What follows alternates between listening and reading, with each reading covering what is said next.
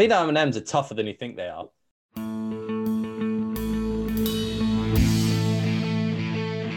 The Drop Back with Sam Lewis, Matt Burns-Peak, Joe Costanzo and Stan Wilson.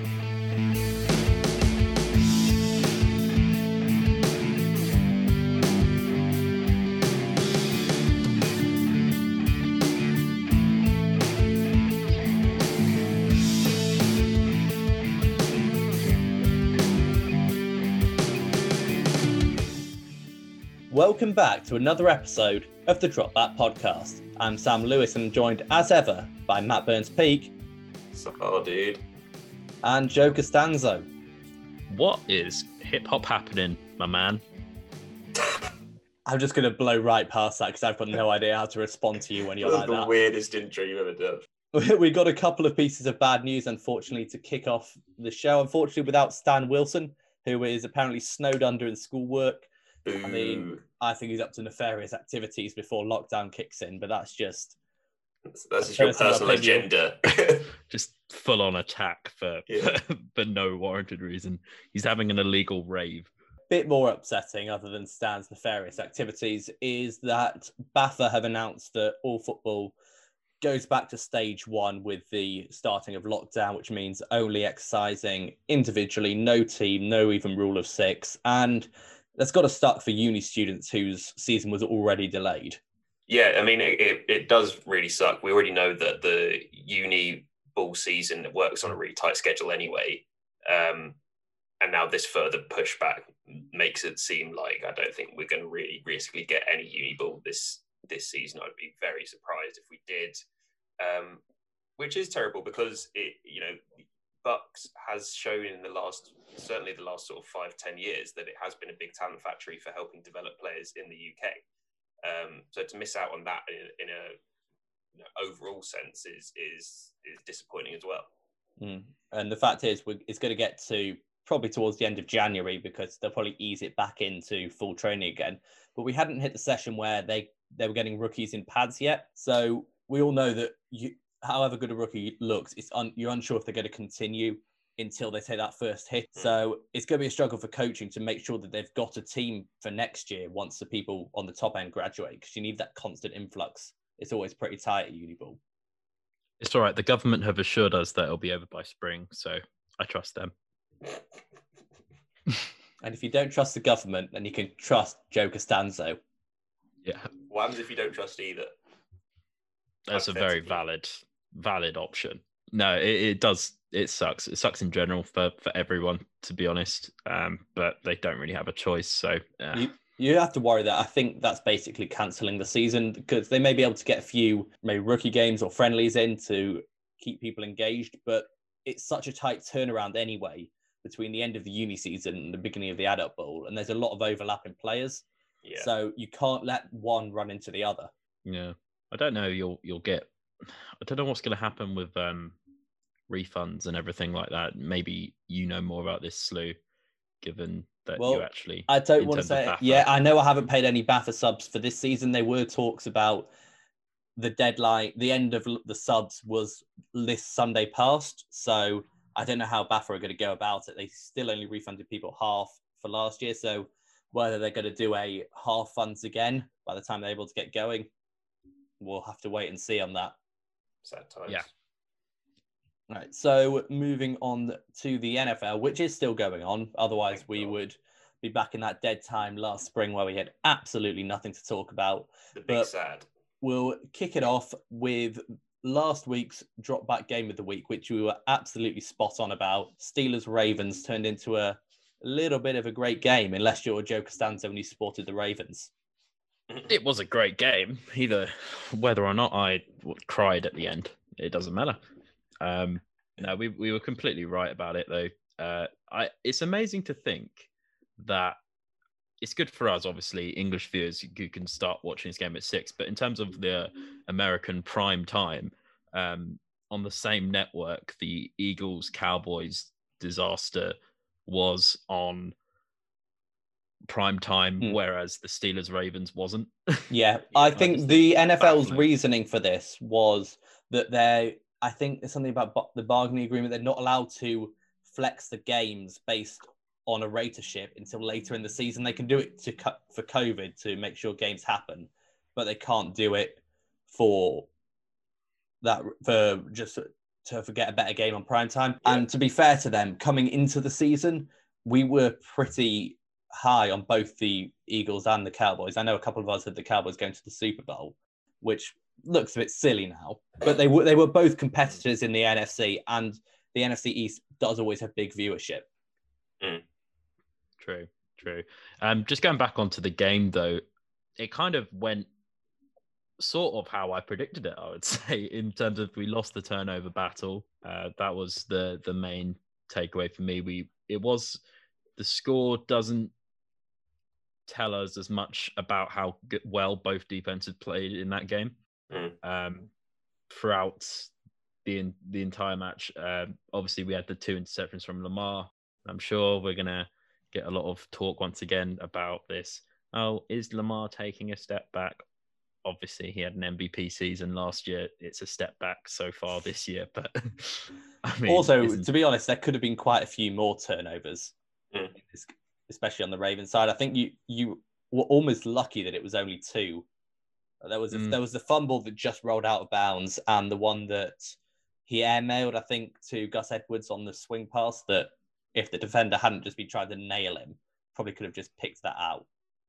Oh, yeah. There was one where it sort of looped straight up in the air as he got hit. Got anyway, yeah. Yeah, and it's that sidearm thing again. We're seeing Lamar throw the sidearm. Stop doing it. Please stop doing it, Lamar. Do you think it's because he doesn't feel comfortable in the pocket or with his mechanics? Or I'm trying to think what it could be that's seen that. He had a lot of success with it last year when he's like trying to throw sort of like around a defender who's in his face, which is if you're going to do it, that kind of makes sense. But it's just like doing it for the sake of it, though, right? At times this season, it sort of feels like he's not doing it in the situation where it would be useful. He's just sort of doing it when he could throw it normally. Yeah, it looks pretty when you pull it off, but it's a less accurate pass at the end of the day. So I don't want to see that become a norm, but I think it is kind of a staple in a lot of young QBs nowadays to throw that sidearm ball. But I don't like it. It's pissing me off. I blame Pat Mahomes. Sticky on the Ravens before we do move over to the Steelers. Hollywood Brown came out after the game saying something about he's a soldier and you got to throw it to the soldiers. I can't remember the exact quote, but the point remains seems that he only got 1 target. Does he need to be seeing the ball more? And do the Ravens need someone that's a bit more of a bigger threat on the outside? They've got a lot of these small, speedy people. Yeah. Just from my perspective, I would say if you look back at the game, he was covered for a lot. I don't know what. That's the easy answer, to be fair. Yeah, you can't throw it to you if you're being covered by one of the better secondaries in the league, and you're clearly the number 1 threat in terms of wideouts in that offense. So Willie Snead ended up having a surprisingly good game throughout. But yeah, I mean, I get why you would feel some frustration as a receiver, and it's a common receiver thing to just sort of moan about the lack of targets. Yeah, I mean, I just think it's a bad look, if I'm honest. Like, Marquise Brown is still fairly young in his NFL career. He doesn't need to be starting to garner that reputation as being like a moaner. Do you know what I mean? Yeah, I can see your face. Don't do it. It's not going to serve him well. Yeah, but go back to the other point. Do you need a different sort of receiver in addition to what you've got? That bigger guy on the outside, a bit more of a classic X. Yeah, I would love like a Des Bryant. Well, we've got a Des Bryant on our practice squad. Exactly. Yeah, I mean, I don't know what's going on with Des Bryant. I think he's on our practice squad until inverted commas until he. Gets younger. Gets sort of not gets younger, but gets back up to speed. Back up to speed. You know, for example, just Gronk took a while to like fully getting to speed, and that was something that he said when he went into the initial training camp, and we saw at the start of the season. And now he's starting to sort of heat up as the season goes on, and I think that's something similar. Anyone taking a long break from the game is going to need time to exactly. Sort of it may also just be that you signed him as a COVID precaution kind of thing, that you can have older players on the practice squad. It may just be that you're not anticipating him seeing the field unless absolutely necessary. Yeah, I agree. I think just looking back at that last play of the game really broke my heart, because we got it down, had a shot at the end zone, and Tony Romo was completely right when he said Lamar needed to sort of run around a bit and extend the play, because they were sitting back in a deep zone, obviously just waiting for the end zone shot, and he's got the legs. He had time to sort of run around and wait for a receiver to get open. He threw a dime like exactly where it needed to be to Willie Snead, but like, if Minkah Fitzpatrick is there just blasting him as soon as he touches the ball, then he's never going to catch that. The Steelers had a really good game though. At the end of the day, their defense is one of the best in the league, if not the best in the league this year, I would say. And I knew it was going to be a tough game. And the Steelers-Ravens game, it never disappoints. There were everyone's getting each other's face all the time. Marcus Peters got into a bad one. Matt Judon got sent off for a very stupid foul. I never understand why this happens. Like, if you hit someone, you're going to be sent off. You're going to be ejected. Why risk it? Like in a game like that. At least it wasn't Wynn's bad, Yeah, which may be the stupidest weird thing I've ever seen. That was hilarious though. There's so many great memes about that. It's just Gardner's reaction where he's literally like, "What are you doing?" It's like, what's happening right now? And the thing that we initially thought was a little feint punch, he was just yanking his mouth guard out before he walloped him in the head. And also, if you want to hurt someone on the football field, stop punching them in the helmet. Yeah, it's literally like, it's not going to work. You're just going to break your hand. You got to do the AJ Green. AJ Green had a good technique. Grab the face mask around the helmet, rip it, sort of pull them by the face mask to the floor, and then dive on them. Just clarify, we don't endorse violence on the. But if you're going to do it, I think Joe does. He got really intense and close to his big camera UFC there. fan. All right. So back to Steelers. Do we think that they're legitimate Super Bowl contenders? There was a lot of talk before these last 2 weeks that they hadn't played anyone good. They've now beaten the Titans and the Ravens in consecutive weeks. Is their offense good enough for a deep run? This is what I struggle with. I mean, I think yes. I think the Steelers deserve a lot of respect, and hold my hands up. I was not someone that at the start of the season thought that they would be anywhere near as good as they have been. I think their defense probably is the best in the league right now. But it is an interesting question with their offense because they still don't have that number one guy. They've basically built an offense of number two receivers with an aging quarterback. We know they don't really have anything past, if Roethlisberger goes down injured, which he's struggled to stay healthy the last few years. The run game can be a little bit iffy with James Conner. He doesn't look as explosive as he did in his breakout year. It feels to me like quite a sort of middling offense. I don't know. What do you guys think? I think Claypool can emerge as a number one receiver. I think he's getting the targets. As a man who owns Claypool on fantasy, he's definitely getting the targets of a number one receiver. And obviously he's had a few breakout games. He had a bit of a stoinker the week beforehand, but I think Claypool can emerge as that top receiver for the Steelers, and we'll see how his growth goes on throughout the year. Juju is one of the most physical players on that team. He was fantastic in that game. The amount of times he was initially hit about 3 or 4 yards short of the sticks and just dragged defenders over the yardage line was incredible. Yeah, sneaky. He's sneaky physical. Yeah. Not usually an attribute that is sneaky, but it's apt. Oh, one thing though, actually, now you mentioned Juju, I just thought of the matchup between Juju and Marlon that game.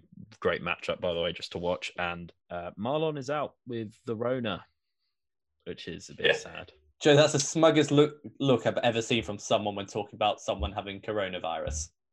What? This isn't smug. This is just my resting face of anguish. No, but in all seriousness, I mean, I hope he hasn't passed it on to anyone. Except Juju. He played every defensive snap of the Steelers-Ravens game. I know. I know. I think he's... I'm just panicking. I'm hyperventilating right now. But yeah, he's obviously going to be a big miss for 2 weeks. One of the best corners in the league. So that's another stoinker for us. Yeah, who have you got over the next 2 weeks that, like, will you be all right with that? Like, you still got Marcus Peters and Jimmy Smith. Jimmy Smith, obviously, you don't want him on the outside the whole game, every game, but as cover, he's up there with some of the best in the league. Like, who else is that good at a replacement level? Yeah, we've got the Colts and then the Patriots. I wouldn't worry about it. I don't think they're much of a threat at outside receiver. It's an interesting one, though, because I feel like the Peters and Humphrey corner dynamic is the same sort of thing that we've seen with Miami have done with Byron Jones and Javen Howard. Like, you've got one who's like a ball hawk who's going to give up a ton of yards but going to get loads of interceptions, and one who's like shut down. And I mean, from my experience of watching Miami this season, when Byron Jones has been out, it's not gone well because Javen Howard does tend to give up quite a few yards. So it'll be interesting to see how that secondary copes with losing that shutdown bit. I think if you're going to lose one of them, you'd rather lose the one who, he's going to get loads of turnovers, but also is less consistent in his coverage. I think you want, Marlon Humphrey is obviously the top corner in that Baltimore secondary. Yeah, having Marcus Peters covering the top guy now is going to be, well, like we said, it's against the Colts, it's against the Patriots, so I'm not too worried. But he did account for that fumble or one turnover on the game, and yeah, like you were saying, he's a risk. If you give that sort of cushion where you want to, jump in and intercept the ball against the top receivers in the league, then that's where spells trouble for us. Okay, so moving on from two great defenses to a team that Joe mentioned on earlier in the podcast is the Dallas Cowboys. And Matt, based on the pre-podcast planning session, you've got some strong feelings about Mike McCarthy that are probably shared quite far. Yeah, I don't see any sort of galvanizing factors with the Cowboys. They just seem so flat right now. And for me, the head coach sets the culture, right? And at the moment, I don't see there being any culture in Dallas. They're just losing games, not even showing that much of a fight in a few instances. I mean, we talked about Andy Dalton gets absolutely blown up, and Cowboys, not that you want people fighting, but that's the time to go and start throwing haymakers. Show a bit of heart and team spirit. Exactly. You've got to have each other's backs on the field, and I think the Cowboys show that they don't seem like a unified sort of team at the moment. And I think the buck, when it comes to that, has got to stop with Mike McCarthy. Hasn't imprinted any sort of identity on this Cowboys team, and they're floundering week on week. I think he's got two things that could protect him from the firing. One would be the sheer amount of injuries, because he can quite easily, and to some extent, fair enough, say, look at all these injuries I've had to deal with. What do you expect? What do you expect to happen? I've got one O-lineman. I'm down to my third string quarterback, and then the second one is that he's got Mike Nolan to be a scapegoat as a defensive coordinator, because however good the offense was playing earlier in the season, may have been in the second half of games, but the Cowboys haven't been able to stop anyone, and they haven't really been as injury struck as the offense has been. Big Tabasco. Throw him under the bus. On that note, though, when the players are openly coming out and saying that they don't like the coaching, they don't feel like they're being coached, I think that's it's not a good sign look, is it? of a bad head coach. And I think, personally, Mike McCarthy was kind of in and over his head here. He was more, when they were talking about the head coaching position in Dallas, going over to Jerry's house, and I hate to say it, but sort of kissing up to Jerry Jones rather than really working on establishing a culture of winning. It felt like a strange hire at the time. I think we said this when it happened. It seemed like a bit of a okay. Yeah. But yeah, I mean, my predictions would be that Mike McCarthy goes at the end of this season. I think Mike Nolan goes somewhere between now and the end of the season. Don't hire a city councilman to run defense. Yeah, and Jerry Jones has already said similar, or at least sparked in his typical Jerry Jones way, sparked those conversations on a bunch of local Dallas radios. Shows. That's a bad look as well. He really needs to can that. Every year. You should just sack him then. If he's saying it at that point, you may as well just sack McCarthy. Exactly. What are you getting out of this season anyway? Sack him, actually start looking at head coaches that you could hire next year and be ahead in the process when it comes to interviews. Yeah, I just feel like those sort of things should be kept in-house. And, what good do you think is going to come with just sort of openly flirting with the idea of getting rid of your head coach while you're trying to turn around a season that's plummeting? That's what you're... The thing is, do you want to turn... What may happen is, do you want to turn around the season if you're the Cowboys? I was saying this as an Eagles fan. I don't know if getting the playoffs is the best move this year because it means you're picking again in the 20-somethings.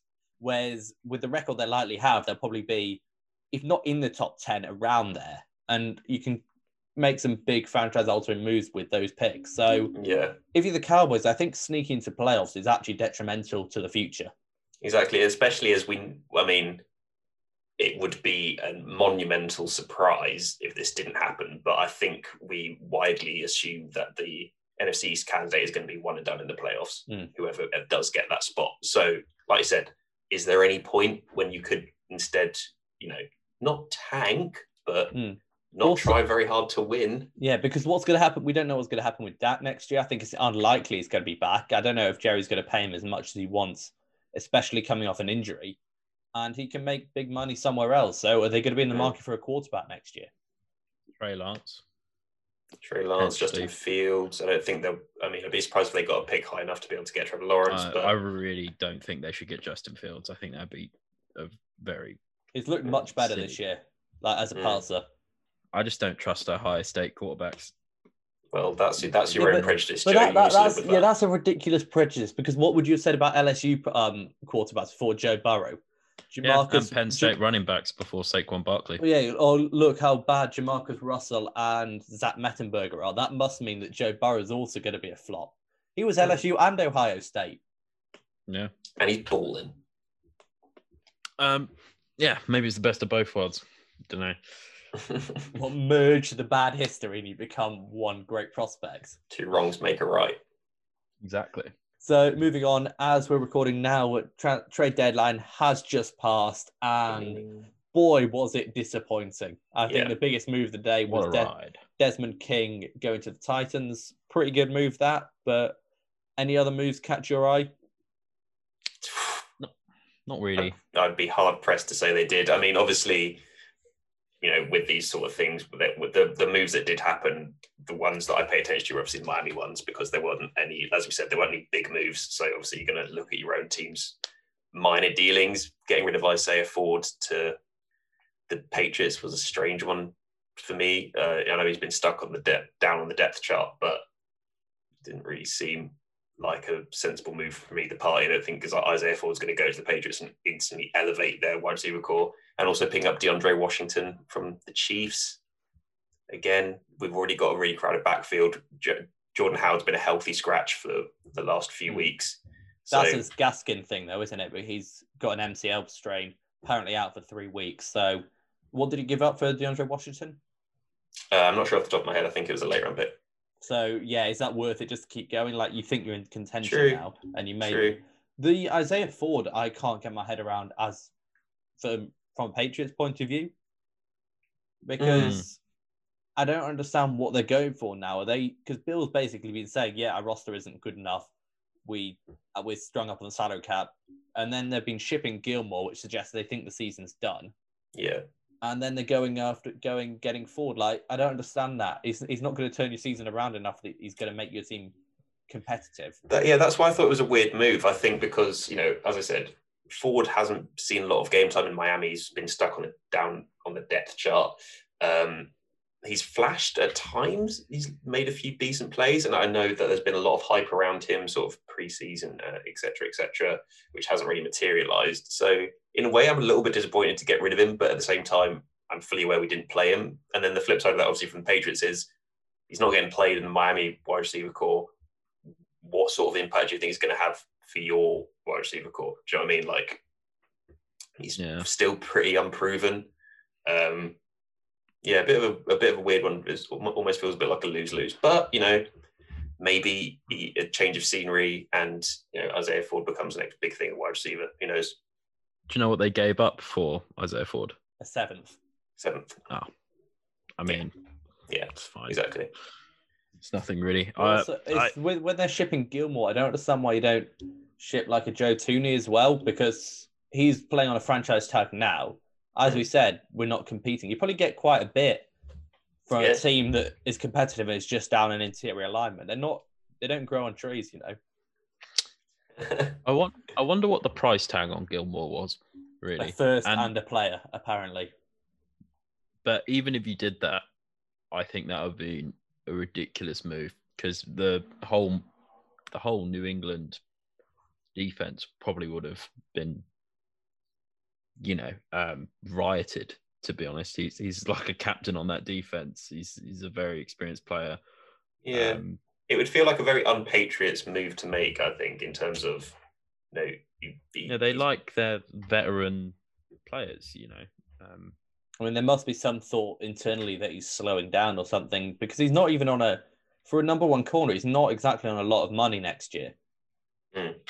Well, then I guess you don't know whether there's noises about a new contract, etc. as well. If they're already up against the cap, and Gilmore, quite rightly deserves to be paid like the best corner in the league because he is the best corner in the league. Maybe that's the situation which they think could become untenable, and they were looking to get rid of him now. Good value for him now, but I mean, it would have been a weird one, really. I can't really imagine what that would have looked like, and I think especially in this trade window, we've seen teams are pretty not up for making big splash trades, etc., with all the uncertainty around COVID, etc. Yeah, do you think that's partially what it was with the 2021, like the salary cap? People don't know what it's going to be. So you don't want to get too many players on your team if you can't afford them. It's too much uncertainty about, the COVID stuff. As you said, we don't know what the salary cap's going to be. So do you end up in a situation where you trade for a player, test positive for COVID, so you lose out on him for 2 weeks this season, and then you can't afford to pay him the money that he wants next season? Like, that is a situation that with a fairly decent chance of happening. Is it worth the risk, or is it worth just consolidating this season? It looks like the teams have opted for that. Are there any trades that you think, maybe we've missed an opportunity here, anything that should have happened but probably didn't because of the reasons you've said? John Ross to the 49ers would have been a good one. I reckon. Although I kind of understand why that wouldn't have happened now, given Kittle and Jimmy G's injuries. But I mean, we mentioned this I think last week as well. But just John Ross in a Kyle Shanahan offense where he just has that athletic potential, and Kyle Shanahan will find ways to get him open. That would have been really exciting to see. I think that's a bit of a shame. I just think, in general, leading up to the trade deadline with the Ngakoue trade, I thought that kind of spurred on like all these rumors about different trades going on. It was a bit disappointing in the end. There's a lot of talk of Will Fuller to the Packers. Apparently, reports saying that there was disagreement within the Packers organization, as in the personnel department, of whether it would be a worthy investment. I mean, provided Fuller can stay healthy, which is a big if, he would have given them a downfield threat that they probably quite need in Green Bay. His track record is that he can't stay healthy, though. How's done this year? I know, but every other year. Every other year. Yeah, I mean, I think that would have been a cool trade to happen. It's a weird one with Green Bay's sort of wide receiver situation, because they have a few like decent weapons that seem to just sort of get lost in the fuzz. Like Valdez-Scantling will occasionally pop up and have a really big game, and then you won't see him again for 3 weeks. Like, seems and quite Lazard as well. And Lazard, yeah, exactly. I guess because they're very sort of similar players. So it would have been cool to see Will Fuller maybe entrench himself as that sort of deep threat and hold that position down for that offense. But, at the same time, Aaron Rodgers doesn't necessarily need that. Yeah, and they do like to put a running back on as a wideout, the Packers as well, without Aaron Jones in there. They had Williams out most of but I think that's more the flexibility to be able to move someone from the backfield to the wideout. You don't have someone wideout while also having a running back in the backfield a lot of the time.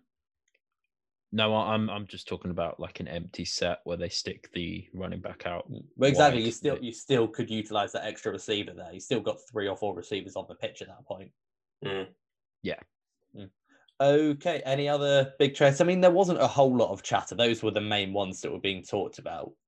Yeah, I mean, potentially there was scope for Cleveland to one sort out its wide receiver, tight end situation with obviously Njoku, who's been making a lot of noises about wanting out of there. Harrison Bryant looked good in a few situations this season, and I think what they really need is potentially with the OBJ news, another wide receiver, another decent pair of sure hands on the outside. Potentially there could have been scope to do a deal there, but I don't know. Would that make a huge difference to the I don't know who they would have got that would have been a worthy replacement. Like Rashard Higgins looks good at replacement level. Like how much you're willing to give up to bring someone in if you've got Peoples Jones as well. Yeah, for sure. Peoples Jones looked very serviceable last week against. Not last week, sorry. 2 weeks ago, yeah. Did absolutely nothing last week, but okay, so I think that wraps up again pretty underwhelming deadline day, but we'll be back next year. There'll be loads of fireworks, Joe promises. Oh yeah. We'll move it up to spring. Before we get into the game of the week, let's talk last week's pick'ems, and it's got all very tight again. Matt still in 4th place, but it's closer now than it has been in a while.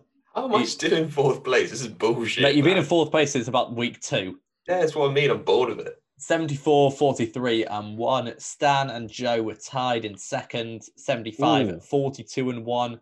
And I'm 1 point clear, only 1 point now, 76, 41 and 1. So there are two points between first and last. Yeah, you feeling confident now, Matt? No, but you got to put renewed hope, I guess. Going off what I said last week, where I don't care, I suddenly care. Who'd have seen that one coming? Wow, we were weird. I think I'm going to win, big time. In fact, I'll put a sandwich on it. Right now. 3 sandwiches going off the plate. This is the first sandwich bet we've had in a while. I know. Slew, Matt, and Stan, who isn't here. Sandwich down. I'm winning this. So if you don't win it, anyone but you wins. I get a sandwich. I get a sandwich. I'll take that, absolutely. So basically, we all have to buy Joe a sandwich. So Joe gets 3 sandwiches if he wins, and then has to fork out 3 sandwiches if he doesn't win. Yeah. Perfect. Yeah. I'm big 100% player moves, mate. You're going to have to make so many delivery orders. Yeah. I might get a percentage off delivery, but that's on a whole nother note. I don't get delivery, man. It's going to have to be Just Eat, just to let you know. Matt, there's no way you get delivery. No, I live in the middle of a fucking field. That's a just no for both of you. Just no. Okay, so now into the dropback game of the week, which we slightly changed this time. We left it up to you guys to pick the game for us. And thank you so much for getting so involved. I was a bit worried that it was going to be 4 votes from us 4, making it look like we've done it. But no, there's actually quite a lot of votes on this one. Nice. So the game chosen is the Seahawks at the Bills. This will be something we do going forward now. So if you're not following us already, do it. The Game of the Week poll is available on our Instagram at the Dropback. Make sure you go follow that. So Seahawks at Bills should be a good game, or at least our listeners seem to think so. I think it could turn into a little bit of a shooty out here, to be honest. That Seahawks secondary has been not good, but to counter it, the Seahawks offense has been great. I think the Bills secondary doesn't look like the same unit it did last year. I think last year we were quite impressed with the overall play. They seem a little bit. They seem to give up more chunk plays this season, which isn't good when you're facing Russell Wilson in the sort of form that he's been in. So yeah, I could genuinely see this being like a 38-35 sort of affair, which would be absolute box office. Facing the Seahawks defense is actually probably that the Bills need right now. They've been certainly less explosive over the last few weeks, so they'll look to be getting back on track. I think the biggest issue is that they haven't been able to generate any pressure, and to face Russell Wilson, if you can't pressure him, it's going to be next to impossible. Yeah. I agree, to be honest. I think, what we saw out of the Seahawks and Cardinals, that amazing game, we could see a similar thing here. I'm still impressed with Josh Allen. He's really evolved so much this year, and you can really see it. Quandre Diggs tends to do this thing where he has one really good play and then just lets another one go. So that'll be interesting to watch. Yeah, I think it's a good chance to be a shootout. I think they'll both be in the 30s, and I don't know who I've got winning it. You know what? I'll go with the Hawks. The safe option, I'd say. Mm-hmm. I would lean towards the Hawks as well, and I think you made a good point there, Slew, about the Bills' lack of pass rush this season, and just going back for a second to the when we're talking about the trades, that could have potentially been an area for them, because that's been such a glaring weakness on their roster this season. Just had such a tough time trying to get pressure on the opposition quarterback, and you cannot give Russell Wilson time. Like he can make plays out of nothing, even when he's got pressure on him. You give him a clean pocket, it's not going to be, you're not going to get off the field. But yeah, I think you're absolutely right as well. This is the sort of secondary the Bills need to face to get that connection in the passing game up and running again, because it has gone flat the last couple of weeks. I do, however, think that Russell Wilson will win it as a shootout. Do you reckon potentially, sorry, Slew, that the Seahawks will go away in a sense from the let Russ cooks because and kind of lean on that rushing attack a bit more this week in particular, given that the Bills are so porous? We saw them struggle against the Jets rushing attack in the first half of that Packers-esque game the other week. Yes, I would Packers-esque is a perfect analogy there. But yeah, we could potentially see that as well on the other side. But I would say yes, but it doesn't look like the Seahawks have any healthy running backs. So I was just going to say, it'd be a tricky move. I mean, unless you really believe in DJ Dallas, who looked all right, but he's not a bell cow. P. Ryan and Frank Gore looked pretty darn good in the first half. Frank Gore is proven time and time again that he can get the job done. And hey, P. Ryan's is it P. Ryan? Yeah, Samaje P. Ryan. No, Samaje P. Ryan's someone else. Samaje P. Ryan. It's still a different P. Ryan. Is it Bernard P. Ryan? Something beginning with a B, P. Ryan. But it's still P. Ryan. That's what because you say P. Ryan, I think Samaje, because he seems to have been around forever and been on like 20 different teams. He's a big boy. Never really gets any touches. Yeah, it'll be interesting to see. So you talk about the taking Russ away from the stove for one game thing based on matchups rather than going forward into the season. Stick something in the microwave. Just give Russ a night off. Order on Just No, and give Dallas 30 touches. See what happens. But realistically, they won't do that because why would you? And as Slew said, they have one running back who's not dead. So again, against a secondary that's not looked particularly great and a favourable pass rush matchup. So just keep throwing the ball. Based on that pass rush, just seen the Titans have released Vic Beasley. I mean, he's been inconsistent, but he has proved that on occasion he can get to the rusher. Is that someone the Bills should be looking at, even as a rotational piece? In short, yes. I think even an inconsistent Vic Beasley is better than what they currently have. And if you can pick him up for the rest of the year, then what really do you have to lose? Like, Exactly. Worst case scenario, he's not gonna get much in the rotation. But if he can get you a sack or two in a few games, then I think why the worst hell case not? scenario, Take he anything. sees someone poke his teammate in the face, and so naturally the only response to that is to then clobber them. And clobber is exactly the right term. It's clobbering time. It is, and clobbering time now means we need to get Joe away from a microphone before it gets a bit too rowdy. So that is the end of today's show. Thank you so much for listening. Make sure you check out all of our socials on Instagram and Twitter at The Dropback, on Facebook at The Dropback UK. Find our website, which is www.thedropback.com or .co.uk. And thank you so much again for listening. I've been Sam. I've been Matt. I've been Joe. And until next time, goodbye. The Drop Back with Sam Lewis, Matt Burns-Peak, Joe Costanzo, and Stan Wilson.